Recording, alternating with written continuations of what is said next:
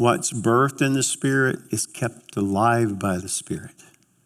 And that's the reason why the Spirit's guidance and direction is so important. All right, let's get on to the new stuff. Acts 15:36-31. After some days, Paul said to Barnabas, "Let us return and visit the brothers in every city where we proclaim the word of the Lord and see how they are." Now Barnabas wanted to take with them John called Mark, but Paul thought best not to take with them one who had withdrawn from them in Pamphylia and had not gone with them to the work. And there arose a sharp disagreement, so that they separated from each other. Barnabas took Mark with him and sailed away to Cyprus. Paul chose Silas and departed. Having been commended by the brothers to the grace of the Lord, he went through Syria and Cilicia, strengthening the churches. Father, guide us today, I pray. I want you to notice in that very first verse, it says that Paul said to Barnabas, "Let us return and visit the brothers in every city. Let us go back and see how they're doing." You get that? If Antioch had been battered by this false doctrine, this incorrect teaching, then that means it's probably in other places. And as we know from the letter to the church of Galatia, it was there. Already this struggle was there as to what was the expectations of God and what was the expectations of man, and not mixing the two together. What I love about it is that the motivation of Paul and Barnabas was, you know what? We've got to keep an eye on the church. We birth these churches with the work of the Spirit, and we put elders in place, but you know what? We got to make sure they're doing good. And so we probably should get back through there and make sure that everything is solid. And we will see that is the heart of Paul, Barnabas. And later on in Acts, when he's writing and speaking to the church at Ephesus, and I know this is way off in Acts, but I want to read it to you because I want you to get something. It's consistent with what we've been talking about for several weeks. But in Acts 20, verse 28, it says, "Pay careful attention to yourselves." And who's he talking to? He's talking to the leadership. "Pay careful attention to yourselves and to all the flock in which the Holy Spirit has made you overseers to care for the church of God, which he obtained with his own blood." How dear is the church to Jesus? It's bought with blood. It's very special. "I know that after my departure, fierce wolves will come in among you, not sparing the flock, and from among your own selves will arise men speaking twisted things to draw away the disciples after them." Folks, we are living in a day. It was very prevalent then. It's been prevalent through history, but oh my word, we need to remind ourselves that Satan has an agenda, and his agenda is what? It is to destroy the work of the Lord. It is to crumble the church. It is to twist the doctrines so that they lose their power. It is a bad agenda that he has. And believe me when I say this, there are fierce wolves among the churches today. And there is twisted teachings everywhere. But what I want to focus on predominantly is this impasse that came between Paul and Barnabas. They worked like this, and all of a sudden, everything was going good until one day it wasn't. Point is, Paul and Barnabas agreed on what to do, but not on how to do it. I want you to think about that for a moment. They agreed on what to do, but not on how to do it. That's being unified in theology, but separated in methodology. You see, there are two things that are very much what makes up a church. One of them is the theology, and one of them is the methodology. Your theology is usually, if you're a part of a church, the main reason why you're probably part of that church is because you are in agreement with how they teach the Bible, how they believe the word of the Lord is supposed to be practiced out in life. You're on the same page theology-wise. But what has divided probably more churches in history than anything else has been methodology. What we're supposed to do, how we're going to do it.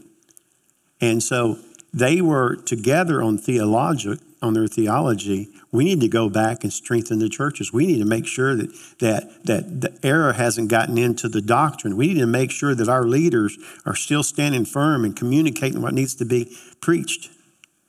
But they were off in methodology, and the methodology was as simple as this. I want to take Mark. I don't. We're going to go there. Let's go there. Good deal. Let's bring Mark. No, I want to take Silas. I don't want Mark. A difference in how they felt like they should do something. There was never a scripture that ever told Barnabas that he needed to link up with Paul, or Paul that he linked up with Barnabas. They had, by the Spirit, been brought together, and they were a good fit. They were sort of like the dynamic duo, doing wonderful and glorious things for the kingdom. And because of that, we sometimes get an assumption in our mind that, well, it was put together by God, and therefore it should have stayed that way all the way through. And, this was a travesty for the church. I hope you look at things a little bit differently as we move through this. Here's the thing. Not everything that works today will work tomorrow. Not everything that's in place right now will be in the same place in the future. Because the bottom line is our theology must be permanent, but methodology is always changing. Do any of you remember back when the church used to go knocking doors? Remember that? Anybody remember back when they used to preach on street corners? That's way back there. See, there's been a lot of methodologies through the years.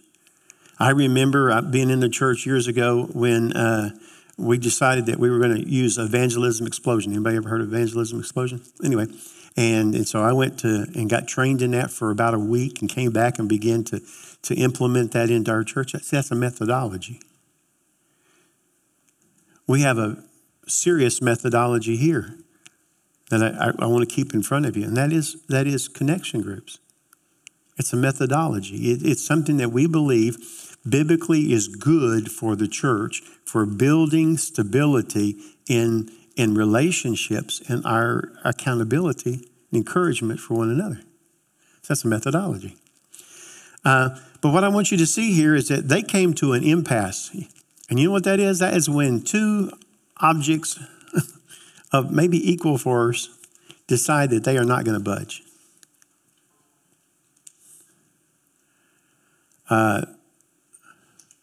Barnabas wanted to take with them John called Mark.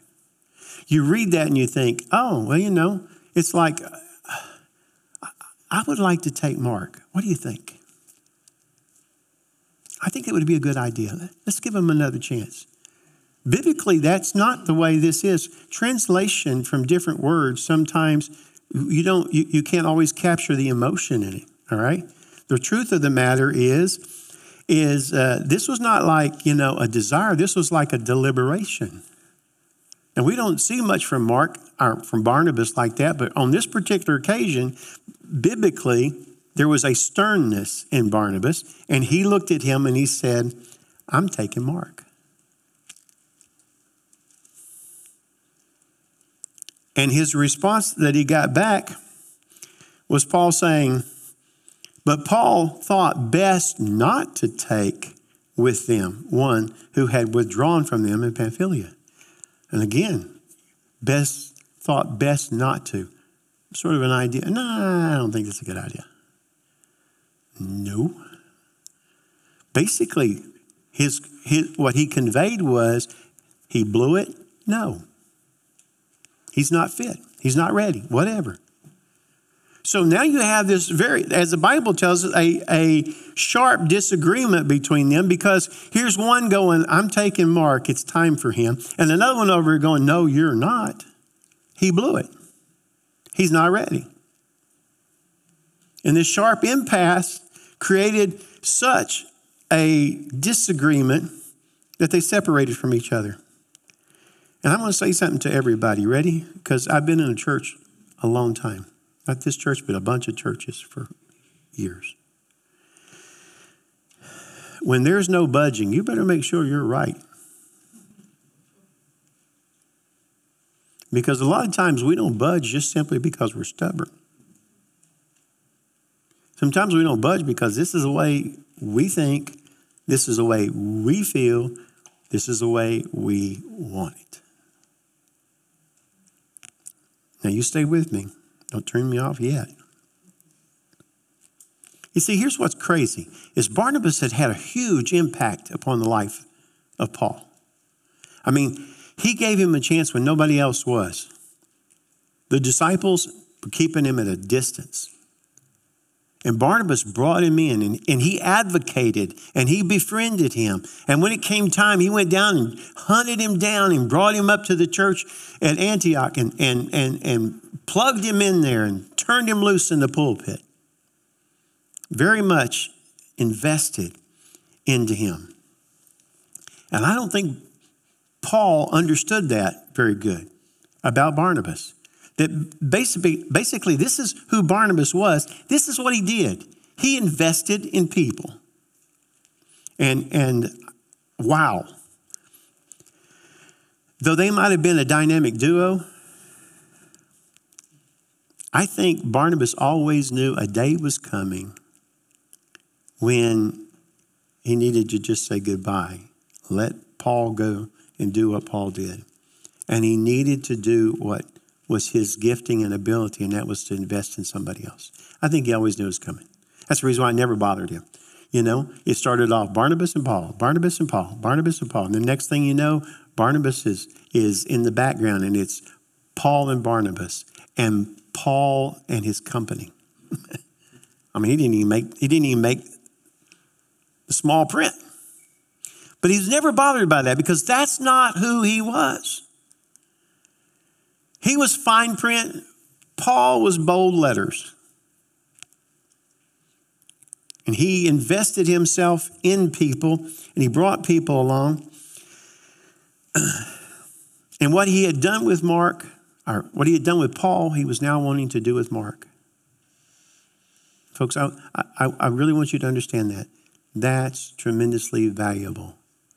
Because where would Mark be if somebody hadn't invested in him?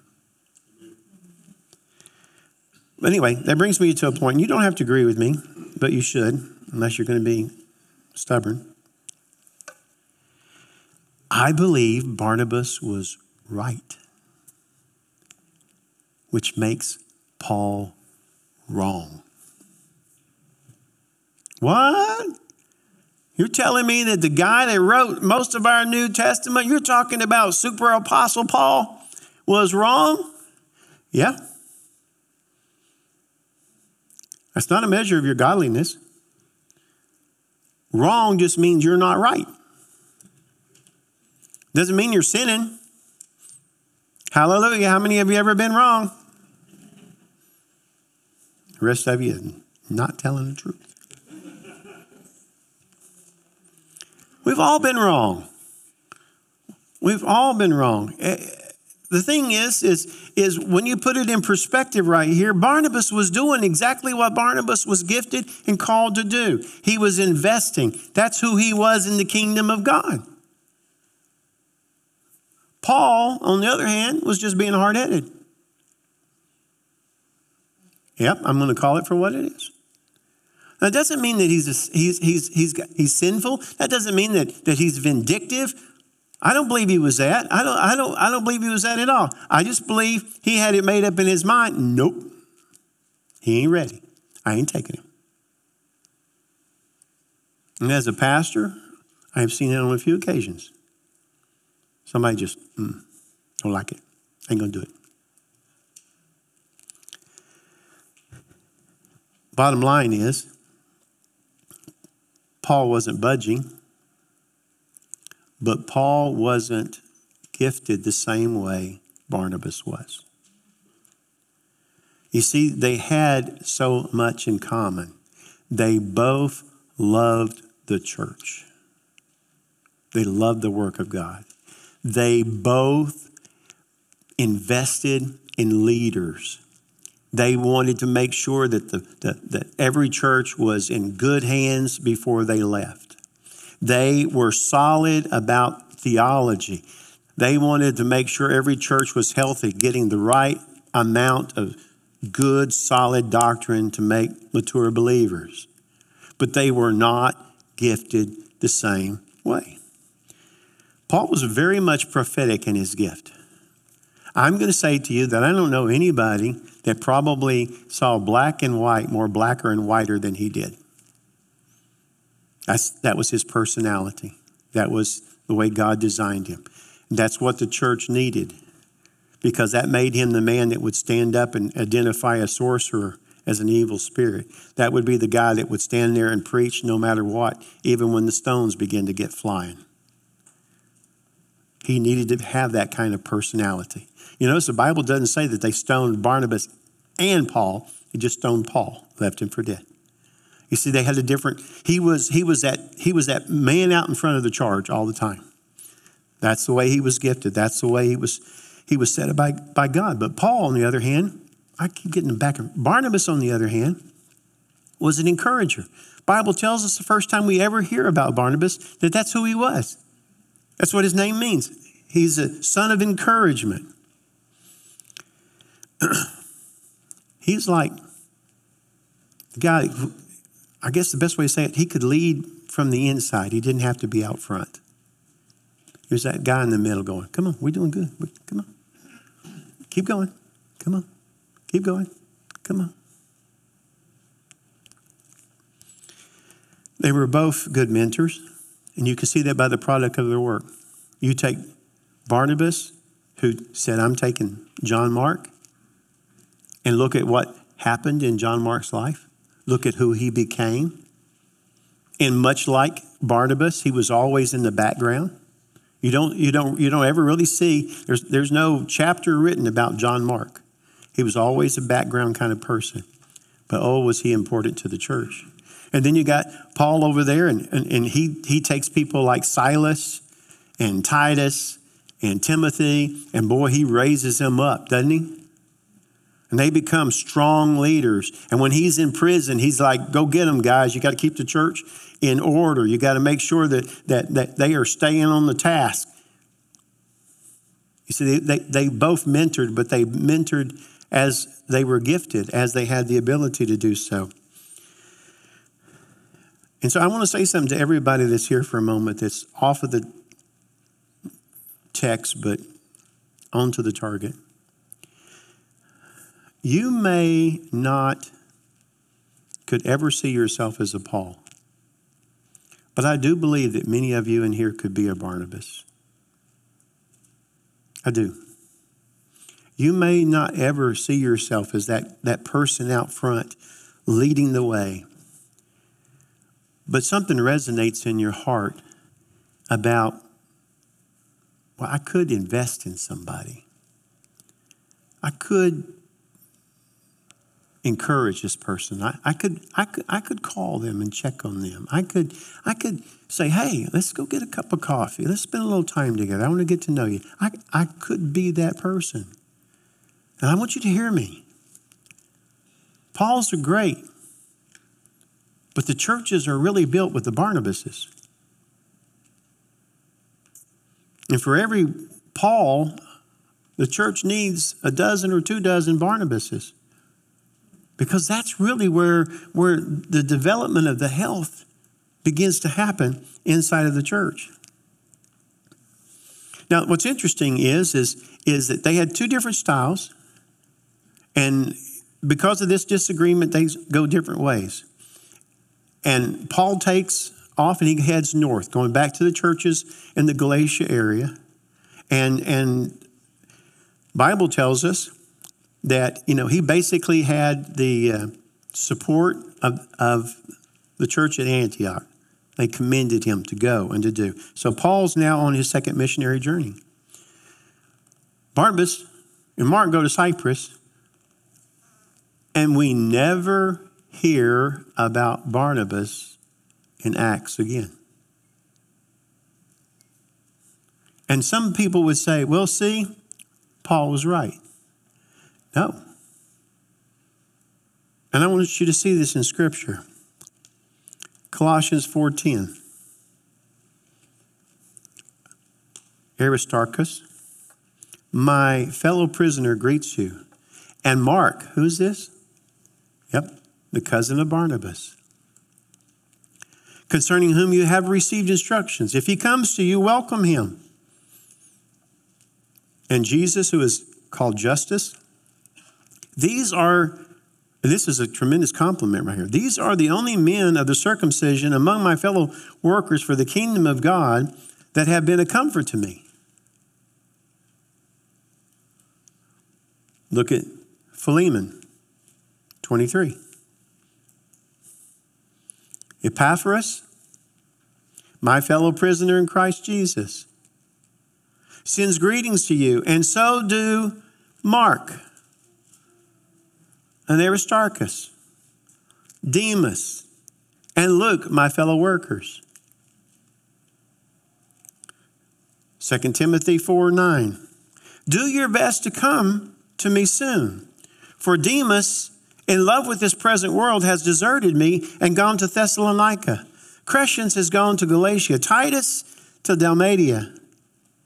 Luke alone is with me. Get Mark and bring him with you, for he is very useful to me for ministry. Do you see all this? Now, before I go any further, do you notice something? Demas is one of his fellow workers in Philemon. And then in 2 Timothy, Demas has left him because his heart is really in the world. You see, it's not really about how you take off. It's about how you end up. Some people take off and fizzle. Some people have a shaky start, but then they get their footing and they begin to move and they begin to grow and they begin to mature. I'm going to tell you something. Give me a ton of people who sit down at some point and go, okay, God, show me yourself. Help me to believe. Help me to understand. Lord, I read it and I don't get anything. Help me to understand. I'd rather have those people who struggle a little bit trying to really firm up some kind of foundation of what they believe and who Jesus is in their life than the guy that gets so excited, oh, hallelujah, the Lord saved me. And a year from now is right back out where he was.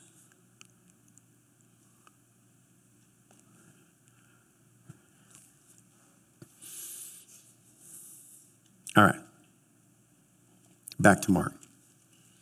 And now for the rest of the story. Anybody remember Paul Harvey? Scripture shows us that Mark was a really good worker. He really became what Barnabas saw, what Barnabas believed. We see several things in there. First of all, we see that Paul held him in high esteem, that he was one of the few among the circumcised Jewish Christians that really was supportive of Paul. Paul calls him useful in the ministry. And then, of course, we know that in time, well, actually before all this ever happened here, and he began to have a bigger part in the ministry of Paul, he was very much involved in the ministry of Peter and was plugged in, working underneath Peter. Anyway, the fact is this. Before Paul saw his usefulness, Barnabas did. And he developed it. And you have to stop and consider where would Mark have ended up if Barnabas had said to Paul, okay, Paul, you're the honcho now. You don't think you should go? I'll see you at the next reunion. Adios, amigo. Where would you have been? What would have happened? Stop and think about it for just a moment. That person that maybe the Lord puts on your heart, that person that you think, I wonder how they're doing spiritually. I visited with them a little bit at breakfast. I visited with them a little bit between services. I just wonder really how they're doing. I'm gonna call them this week and see if we can get together and visit for a little bit. Folks, do you realize that could be the turning point in their life? Because you just became a Barnabas to them that invested in them and encouraged them, and things began to turn right there. Oh, how important that is for all of us to understand. Anyway, he served with Peter. He served very faithfully with Peter because he was plugged in with Peter before Peter began to write his letters, like 1 Peter and 2 Peter, to encourage the churches. We know that under his tutelage and spending time with him, that's when Mark began to write what Peter saw and what Peter taught about who Jesus is and what Jesus did when he was on the earth. So, after being trained by Barnabas, he serves with Peter. He serves with distinction. And Mark becomes to Peter very much what Luke became to the Apostle Paul. And praise God for what happened. But here's what we know. Look at these words. This is 1 Peter 5:13 in his commendation concerning Mark. She who is at Babylon, that would be the church of Jesus that was in Babylon, who is likewise chosen, sends you greetings, and so does Mark, my son. Mark, my son. What would have been Mark's story if Barnabas had not stayed in his calling, developed him, and encouraged him? What would it have been? So I want to go back up to this. Barnabas, this is your text. Barnabas took Mark with him and sailed away to Cyprus. Paul took Silas and departed, and having been commended by the brothers to the grace of the Lord, and he went through Syria and Cilicia, strengthening the churches. As far as Acts is concerned, the rest of the chapters are focused on Paul, aren't they? His ministry and what he did, his teams, his missionary endeavors. He had the commendation of the Antioch church, and he had the historian that was writing the book of Acts, who was Luke. So why would we know anything besides exactly what he wrote and told? And he's traveling with Paul. And so because of that, it's like, I guess he was the guy that was right. I'm glad that Luke did that.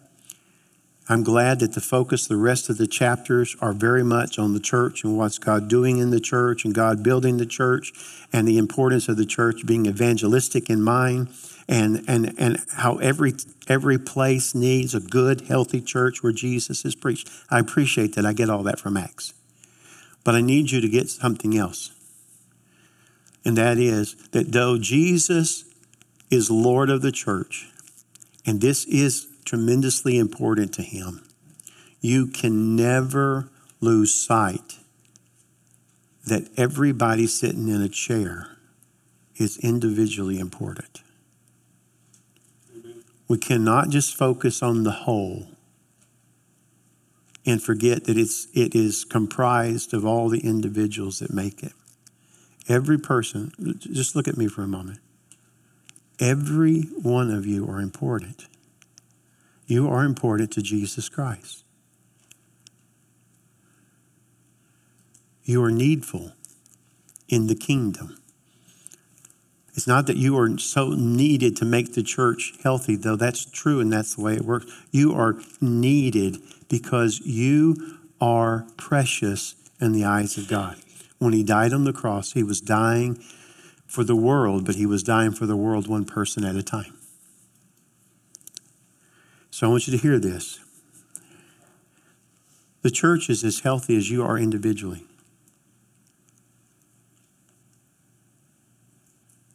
You. If my appendix is messing me up, my whole body begins to have the the effects of it, because that's the way we're designed. So really and truly, the health of the church is just exactly what you as an individual make it to be. So it's important that you and your relationship with the Lord is growing. But I need you to remember this. Besides the fact that you're important, you need to remember that what you do is never as important as who you are. What you can do for God is never as important as who you are to God. You know what? God doesn't need any of us. He doesn't need us to be obedient so that his will be fulfilled. His will be fulfilled with or without us.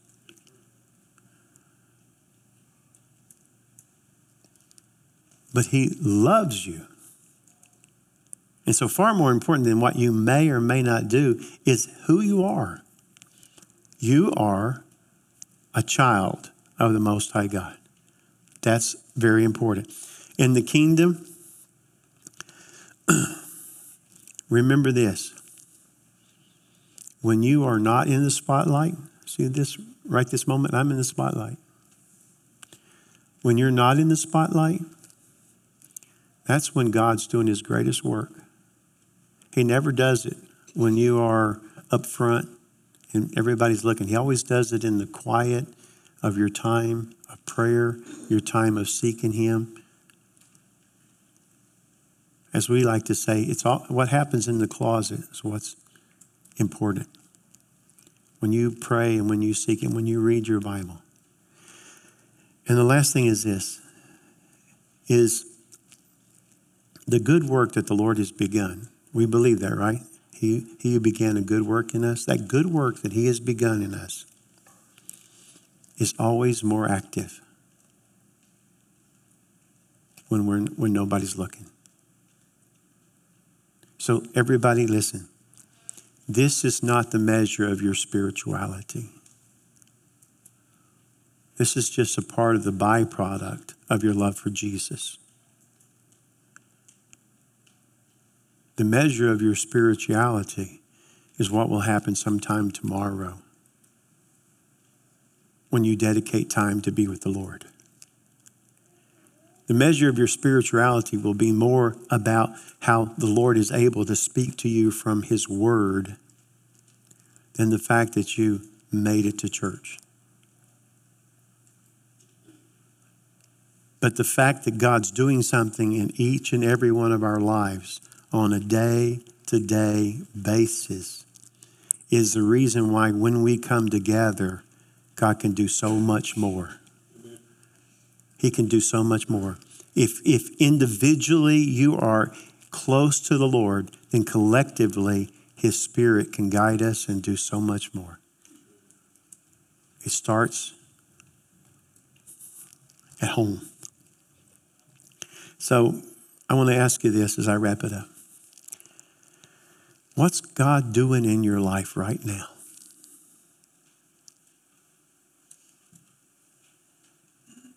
What's God doing in your life right now?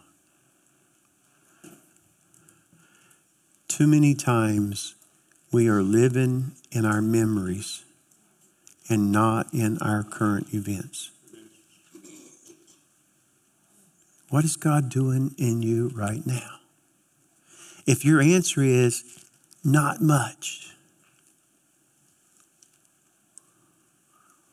then change it. I said, change it.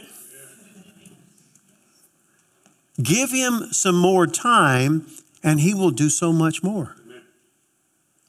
He doesn't move away from us. We get busy and move away.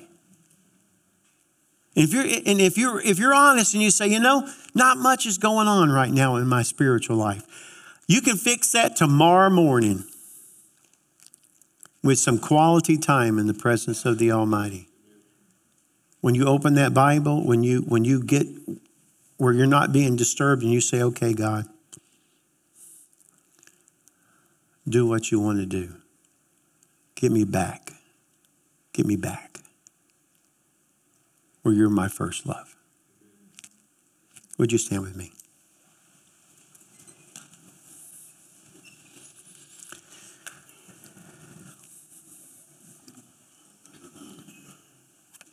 I want to finish up with this. God is so amazing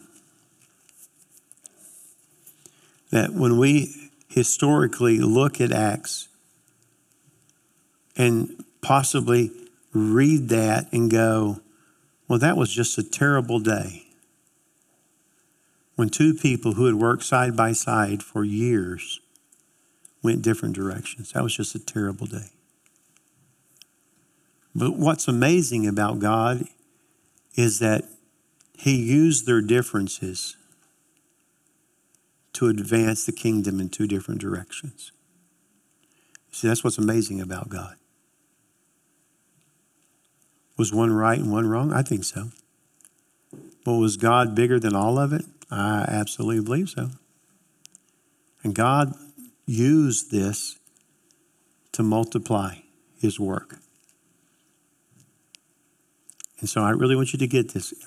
Listen, the question is not who's right and who's wrong. It's not all of the different little details sometimes. Here's the big question. What does God want to do here? And Lord, help me not be stubborn if it's not what I think it is. Father, we pray. You're such a big God. You're such a wonderful, loving Savior. And your plan for our life is so beautiful. So much better than we can ever imagine. But Lord, it cannot move forward until we are ready to sort of let go of some stuff and just hold tighter to you. And say, Lord, let it begin. Use me according to the way you made me and grow me according to how you have a plan for my life. And God will do it. God will do it if you give us some time. In Jesus' name we pray. Amen.